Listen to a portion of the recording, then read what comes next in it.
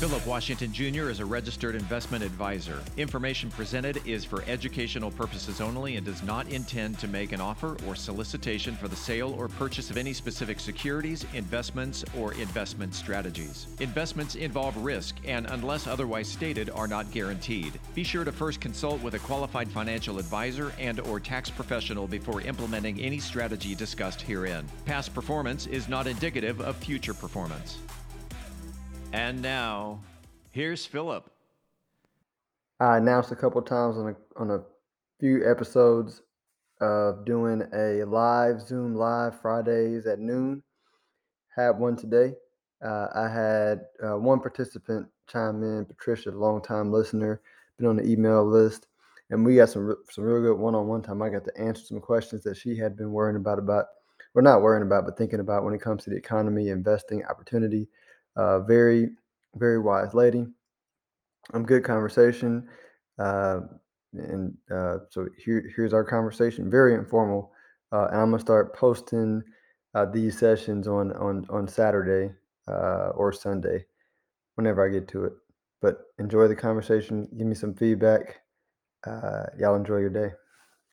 Interest, but while I have you here, is there anything specifically you had a question on? Anything you want to hear more on the podcast, or and if you don't mind, like just share with me what topics you like about the podcast so far, and what I can do more of.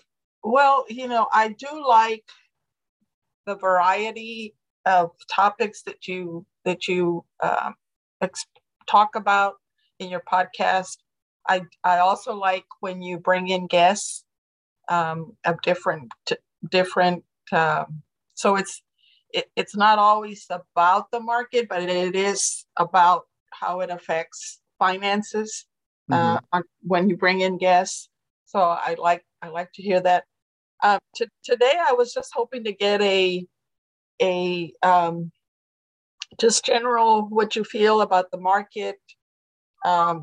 There's a lot of uncertainty. The variant is starting to pick up pace, and so how is that? Are we? And I don't know if you can answer this, but are we going to go back to a lockdown? Just what do you see going forward on that?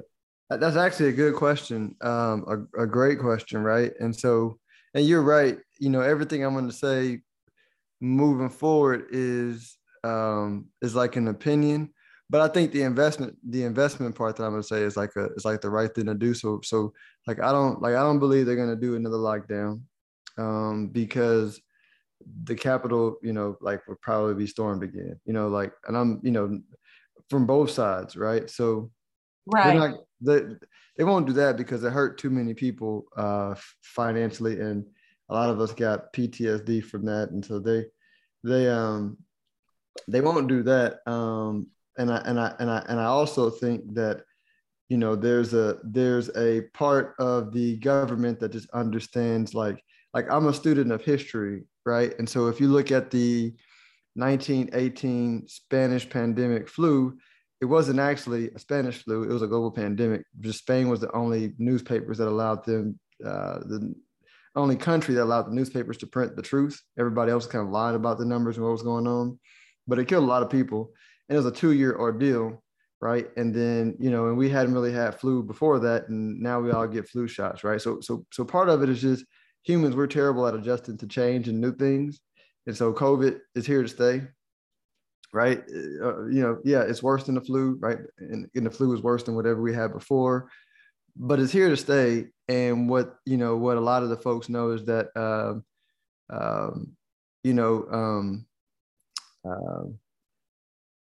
like, how do we, just like social media had us freak out about toilet paper in the pandemic, right? It's causing everybody to freak out about, health, right? But, it's, they're giving us an adjustment period, right? So the news is going to run a story because they get paid by keeping people scared and their eyeballs on on the TV.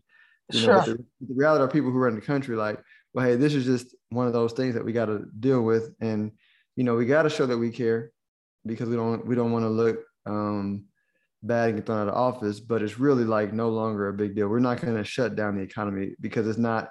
We assessed it's not as dangerous as we thought it was going to be, because it was the right thing to do, take it serious in the beginning, but they've Sure. assessed it and was like, okay, this is something that we just going to have to live with.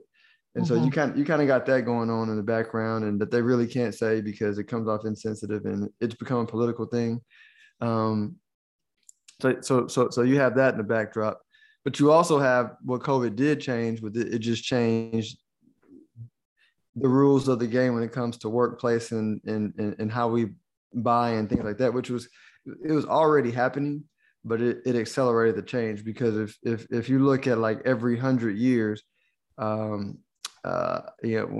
growing up, I used to watch the Discovery Channel a lot, and I used to watch, you watch the old lion fight the young lion, and eventually, like when the old lion got too old and the young lion got strong enough, he took over the pride.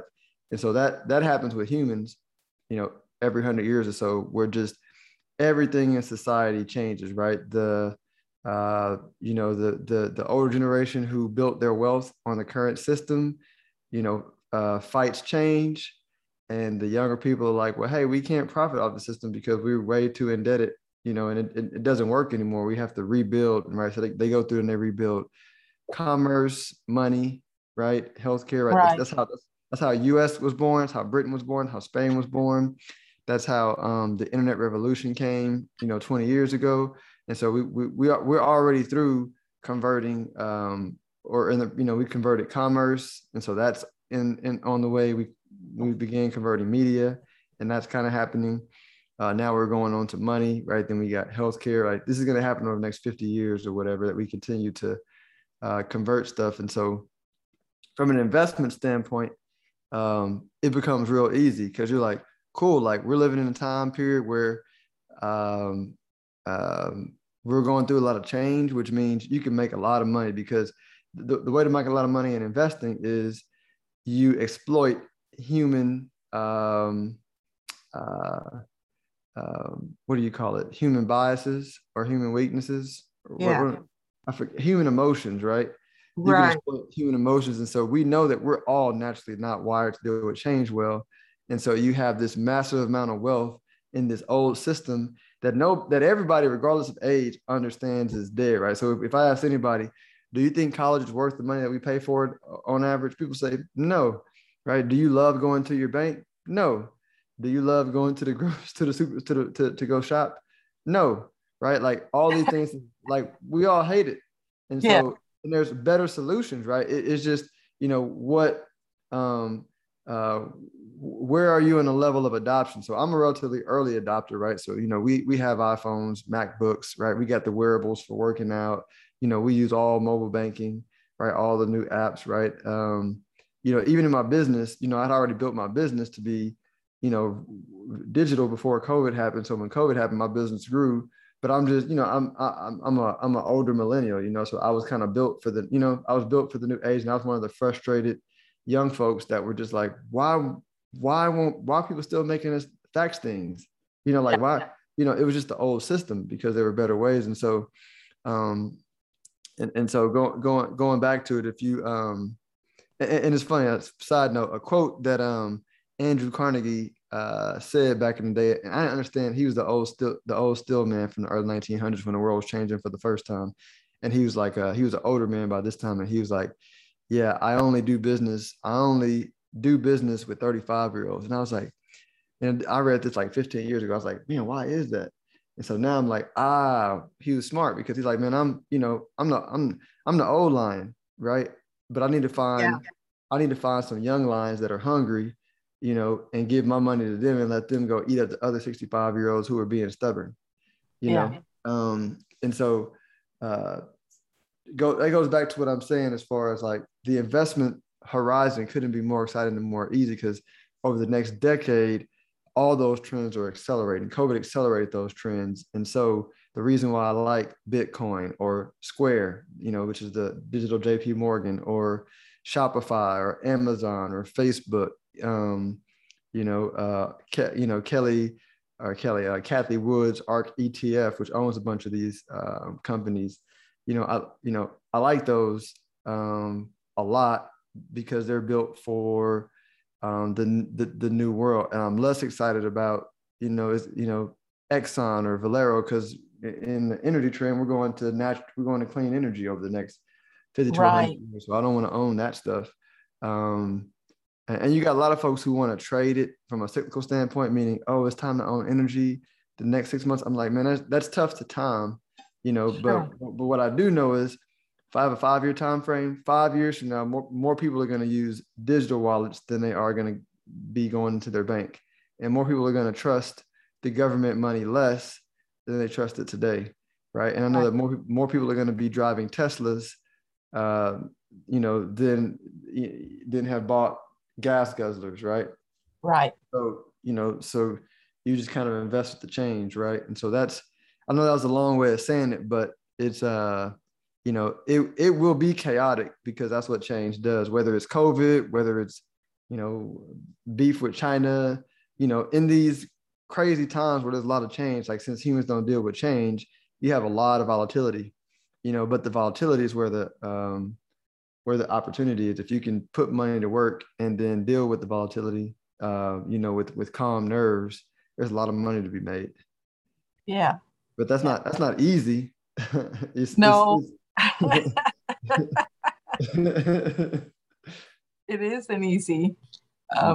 And you're right about change. I mean, I remember my oldest son when he was in diapers and he had a messy diaper, and I told him, "Come here, let me change your diaper." And he ran from me, and he ran, and he said, "Leave me alone." So I always think about that when I'm faced with some kind of change, and I think about, I try to resist the resistance to change, because I know that's where the growth is. It's inevitable, number one, and that's how things get better. Right. Mm-hmm. Yep. No, you were spot on. So that's why at the end I always say it's simple, but it's not easy, because I text my buddy all the time, and he's going down the rabbit hole into Bitcoin and all that kind of stuff. And he's like, man, the more I read about this, the more it seems too good to be true. I was like, yeah, so is the printing press. I was like, you realize before the printing press, we were told what to think and how to think from priests. Like we couldn't read for ourselves. Like after we got the printing press, that's when we got most of the gains that we have in innovation as humans came in the last few hundred years after the printing press, right? And we've been around for like millions of years, and we were kind of stagnant because like nobody could read, but a few people, Right. So that was an easy way to control information. You're right. Exactly. So if you don't mind, tell me what you think about Cathie Wood's ARK. I've been watching that because it's a disruptor, and so I've been watching that since 2018, and of course it was doing really well then. So I'm not really sure what to think about it now. I mean, you mentioned it. So Cathie Woods is one of the, if not the biggest holding for all of my clients' stock part of the portfolio. The ARKW specifically, like she has the ARKK, which is the flagship fund, and the ARKW, which is the new internet fund. And so both of them have a lot of overlap. They're both good, but I believe Cathie Wood is going to go down. We're going to look back 20 years from now, and she's going to be on Warren Buffett level. Because she has a good mix of, like, she's been in the industry for 20 years, 30 years. She's been in the industry since like late 70s, right? But she's smart like Carnegie, and she has a bunch of 20 and 30-year-olds that are on her team that does the research, that like grew up with the internet. So it's like no big deal. Yeah. And she's humble, which is and it doesn't shock me that she's a woman, because women are typically like more humble than men, right?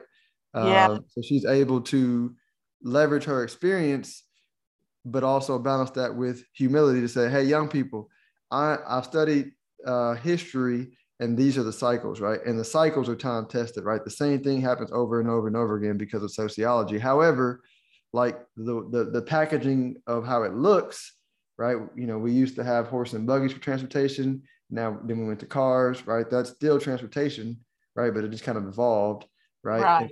But she knows the young people are going to know, you know, they're going to be like, oh yeah, like it's a no brainer. We're going to, we trust driverless cars more than people who drive, because people who drive don't even watch the road anymore, you know? So she has done a great job of building a great team with the experience.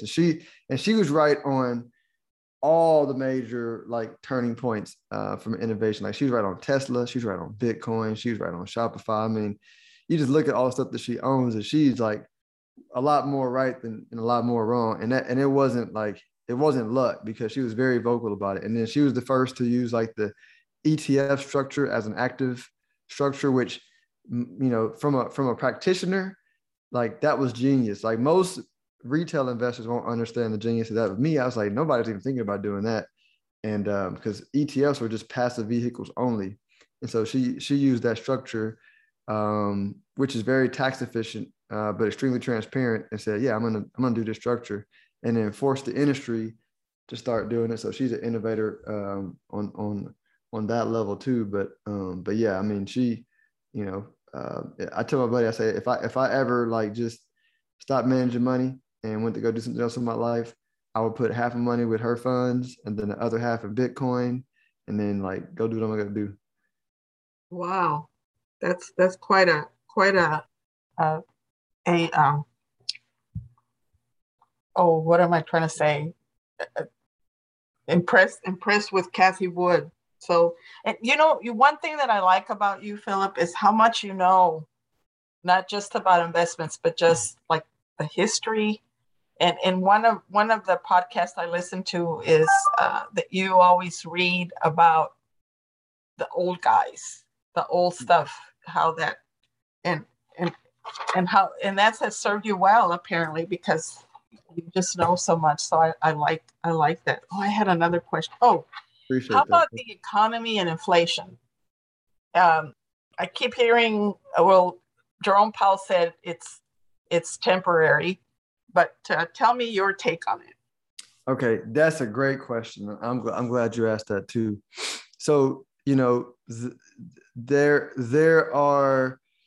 So let me go back to inflation, right? Or let me actually go to the financial system and why we are where we are. So the current financial system, it used to be backed by like money used to be backed by gold, right? If you're really going to want to go far back, right? Money used to be gold.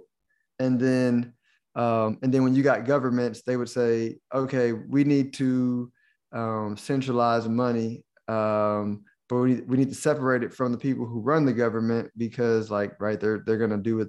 They're going to do whatever they got to do to stay in power. So, you know, if you run a business, you got to have money that's not moving up and down a lot, you know, every day, because we got to be able to trade Sure. the money. And so they were like, let's not just give the government power to just create money at will. We need to have the central bank, manage the money and separate that from the government. And then the central banks, which is another organization. It's actually not a government organization; it's a private organization, but it works with the government. And what the central banks would do is they would create money, but they would back it by gold. And so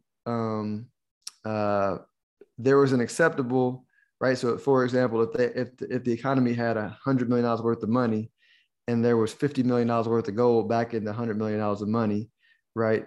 And I'm making up the numbers, Sure. but that would make business people feel comfortable investing their money in that economy, because it had enough gold to back the money, right? But if it was $50 million of gold and, you know, $5 billion worth of money, it would be like, that's too big of a gap. gap, because, you know, like not everybody's going to want their money at one time, but if only a few people wanted their money, it like bankrupts the system.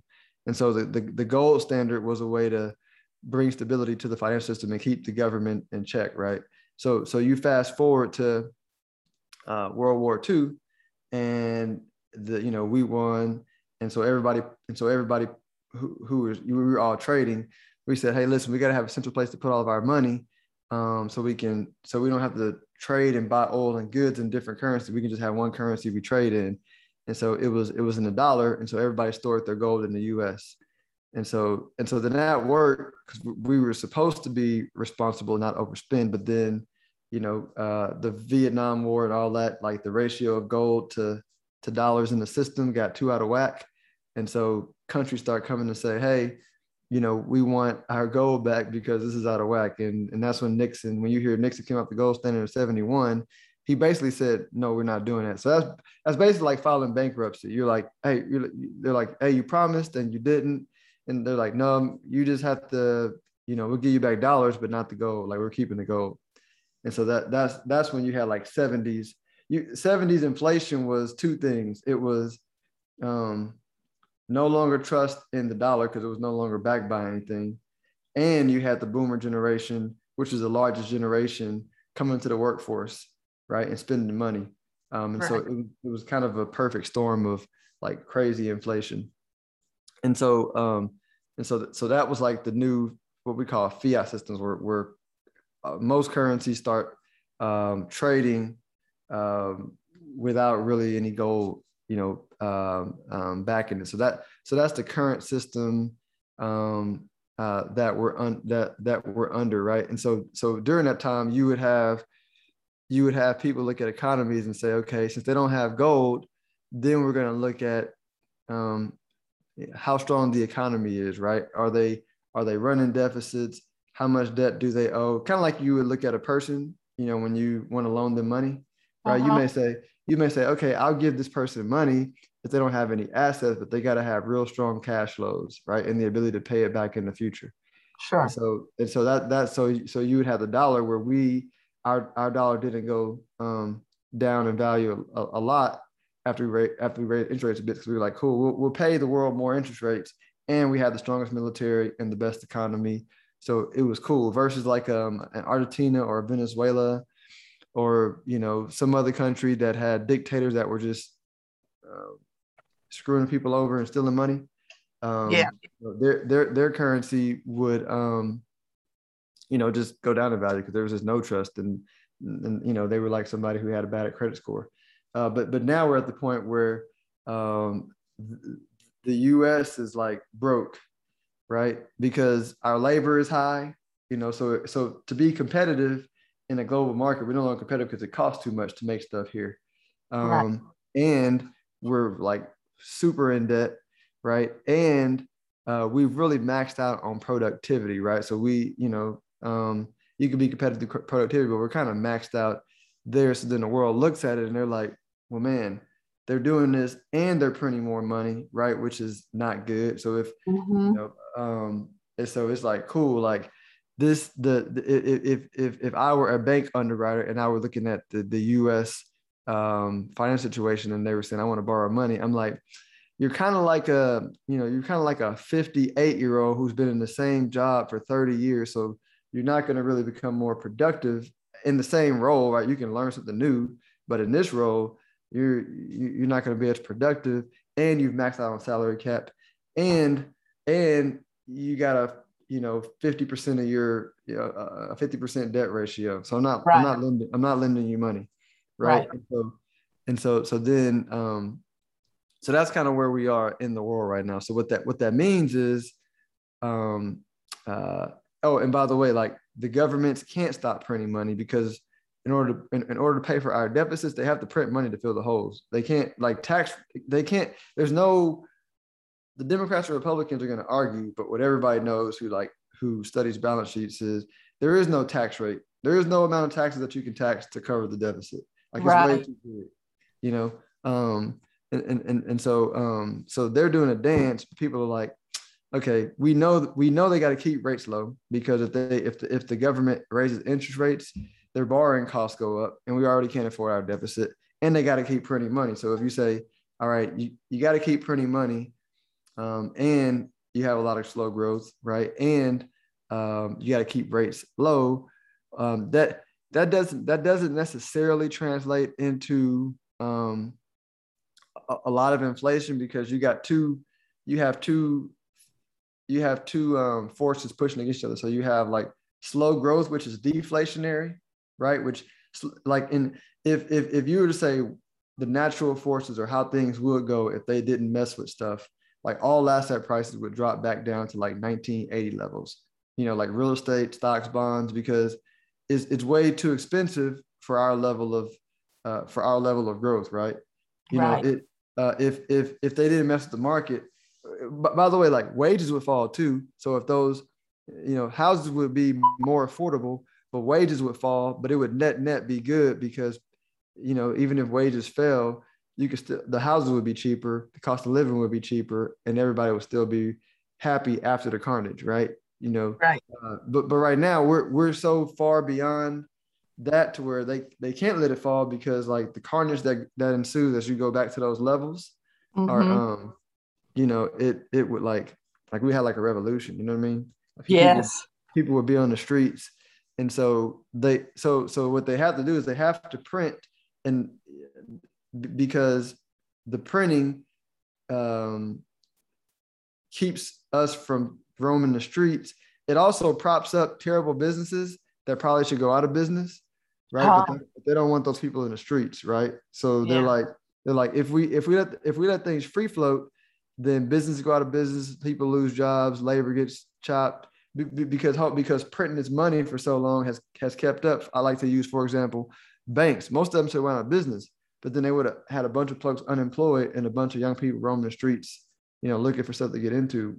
Because but what it also did too was, if you look at the new companies like the Teslas and the Shopify's and the crypto companies, they have a shortage of workers and they pay a lot. And so when you have companies like the banks or GM that have kept workers on for 15 years doing work that probably shouldn't have been done in a normal situation because they would have went out of business, those workers should have been retrained a long time ago, but they were not, right? And a lot of them now are like 50, 40. And, there's a lot of folks that are not going to like we talked about before, change. So they're not going to get retrained. So I'm laying a backdrop to say they're going to keep printing. And what's going to happen is we're going to build just like Britain, like before America, before World War II, that 100 years before, Britain was like the epitome of the world. And then they in 1940s were where we are right now, right? And just like Britain didn't just implode, it died a slow death, right? If you look at the average net worth of the average Brit versus the average American over the last 100 years, like we slowly surpassed them over time. Like it's way better to be in America now than it is to be in the UK. And so it was a slow death. And so what you're going to have, at least my hypothesis is over the next, 50 years, you have people that embrace the internet and people that don't. And then the ones that embrace are going to be like Americans relative to Britons over the next 50 years. That's why you see so many young people getting rich so fast, because they're like, I'm not fighting it. This is where the world is going. So I'm going to embrace it. Just like the people who moved to America and came to the brave new world got really rich relative to their family members who stayed in Britain or wherever other parts of the world. Like, when America was actually an immigrant country, right? The wealth that was built from everybody who came over here relative to everybody else who stayed was not even close. And so I know that didn't answer your inflation question, but I'm giving you insight into we're gonna have periods of time where prices continue to get a little bit more expensive, little by little, because they're printing money.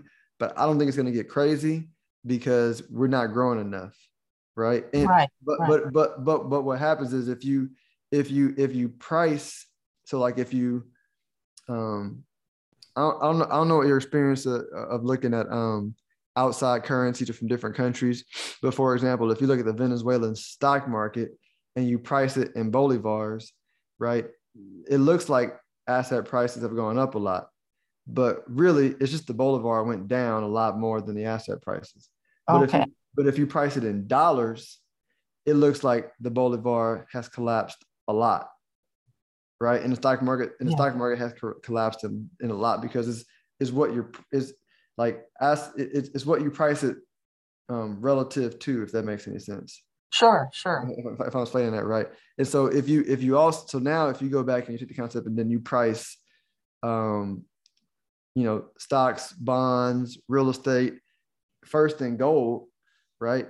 They're really not that expensive. They're really not that overvalued, relative to what people are saying. If you price it in Bitcoin, the currency that we're moving to, the native internet currency, then it's like down a lot. Like all US asset prices are down a lot. If you held Bitcoin for the last 5 years on your balance sheet as cash relative to everything else, and then you look at your pricing power for buying a home or any other goods, like it's not even close.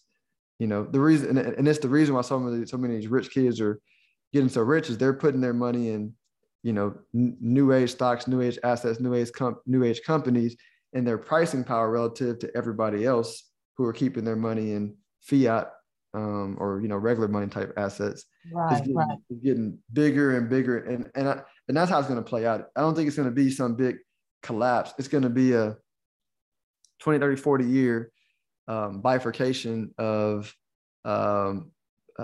classes based on who embraced the internet versus who didn't. And that's where the quote unquote hyperinflation comes. Right, right. Gotcha. That was a very good explanation. Thank you. Thank you for and the history. I liked the history of where we've been to where we are today. I heard somebody say that the baby boomers. I'm a baby boomer. There's a lot of us, but that there's even more millennials. Is that true? Do you know? Yeah, I've heard that too. I haven't actually looked it up. I think there's at least just as many millennials, baby boomers. I'm pretty sure I read that multiple places, but I haven't actually looked at the numbers. But yeah, it's a lot of millennials.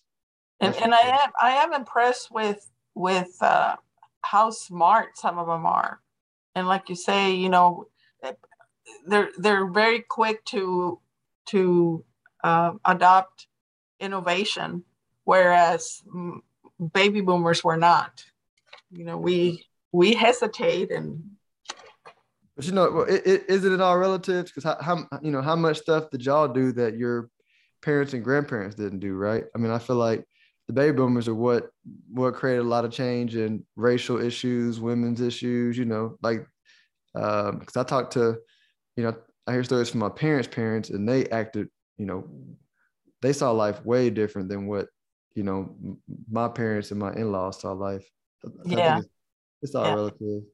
Yeah, it is. It is. Like my mother-in-law still finds it incredible that you can deposit. You don't have to go to the bank to deposit a check, and my 20-something son never goes to the bank, and he just sits at the kitchen table and takes pictures and deposits his checks, and mm-hmm. So I see it. We've got my mother-in-law in her 80s, my husband and I in our 60s, and then we have 20-something sons. And I see the difference between all three generations. Mm-hmm. It is. I'm just happy. My mother-in-law, she's on Instagram. We got her on Cash App 2 weeks ago, and she keeps struggling. I'm like, I'm praying I'm like you when I'm almost 70, because she struggles through it, but we finally got her on Cash App. We was like, look, mama, you can just get money and receive money easy. So I set it up on her phone, and now she all excited asking for bingo money. Oh, nice. So what is Cash App? I don't know that app. So Cash App is the reason why none of us carry cash. A lot of times I'll go to valet, or I'll go somewhere, even my barber, because he's almost 50 and he's my cousin, and I don't carry cash. And so Cash App is like digital cash. So it's an app that links to my bank account, and it'll send money from my account to your account. So like if we're out to dinner or whatever, and you forget your wallet, or you don't have cash, then you'll say, hey, Philip, go ahead and take care of it. And then I'll just hit you with the cash right here via Cash App. So I can pay for it on my card, and you can immediately send me, the cash to my Cash App, like instantly. And I don't have to call you next week saying, hey, Patricia, you didn't give me my money. You know. Because I do have Venmo because my Okay, son, it's yeah, similar my to son Venmo. set me up with Venmo. So is it similar to that? Yep, PayPal owns Venmo, and Cash App is owned by Square. So Venmo is regional. Venmo is more used in California and globally. Texas is just big on Cash App, but Cash App is getting bigger and bigger too. But yeah, Venmo is. I think Venmo has like more customers than Cash App, but Cash App is catching them. Gotcha. And then we have some rental properties, and sometimes some of our contractors ask if we have Zelle, which we don't. Well, So if you bank with one of the big banks like Bank of America, Frost, J.P. Morgan, Wells Fargo, they all have it built into their app. A lot. So you have to just sign up for it. I was my contractor, Eddie. He was over here, and he was like, yeah, because he did all our plumbing stuff and things that we need to run around the house. And he was like, yeah, I got a couple clients that owe me a few $1,000, and they asked me about, Zelle, and I didn't have it, so I'm waiting to get paid. And I said, give me your phone. Where you bank? He's like, Wells Fargo. I went in there, I set it up for him, and as soon as it did it, he sent his buddy a text and got paid right then. He's like, oh man, I should have been on this. Wow. I tell you that there's an opportunity for a young person like you to teach some of us old dogs some new tricks when it comes to money like that. That's why I try to always just do it, because I'm like, one day I'm gonna be 60, and based on like, because I look at what the 20-year-olds or even my son are doing, my sons are doing, I'm like, yeah, I'm not gonna understand y'all's world. I'm getting up. Right. And that's the difference between like my generation growing up. The older people had the experience of how things worked, but now with the baby boomers, we do have experience of how things worked the old way, but there's so much new way stuff that we don't know. Mm-hmm. And I think that's where I think, like you mentioned, so many young people are getting wealthy because they know the new way. And there's so much opportunity there in the new way. I try to stay up with it, but obviously I'm not doing as good a job as I can. But listen, you listen to a podcast and you were on a Zoom live call. I call that pretty progressive, because I still have to show a lot of folks in their 40s how to actually listen to a podcast. So it's aging up quick. But no, I think you're pretty progressive. And like I said, I admire folks like Kathy Woods and Andrew Carnegie who do it the right way. I'm like, that's what I'm gonna do. I don't expect to catch up. I'm just gonna surround myself with 20 and 30-year-olds. That is good advice. That is good advice. So thank you so much. I won't keep you anymore. Thank you so much for your time. I feel like I won the lottery because I got a one-on-one with you. Thank you, Philip. I listen to your podcast all the time, and you're very intelligent, and I appreciate you sharing so much information with us, especially as old baby boomers.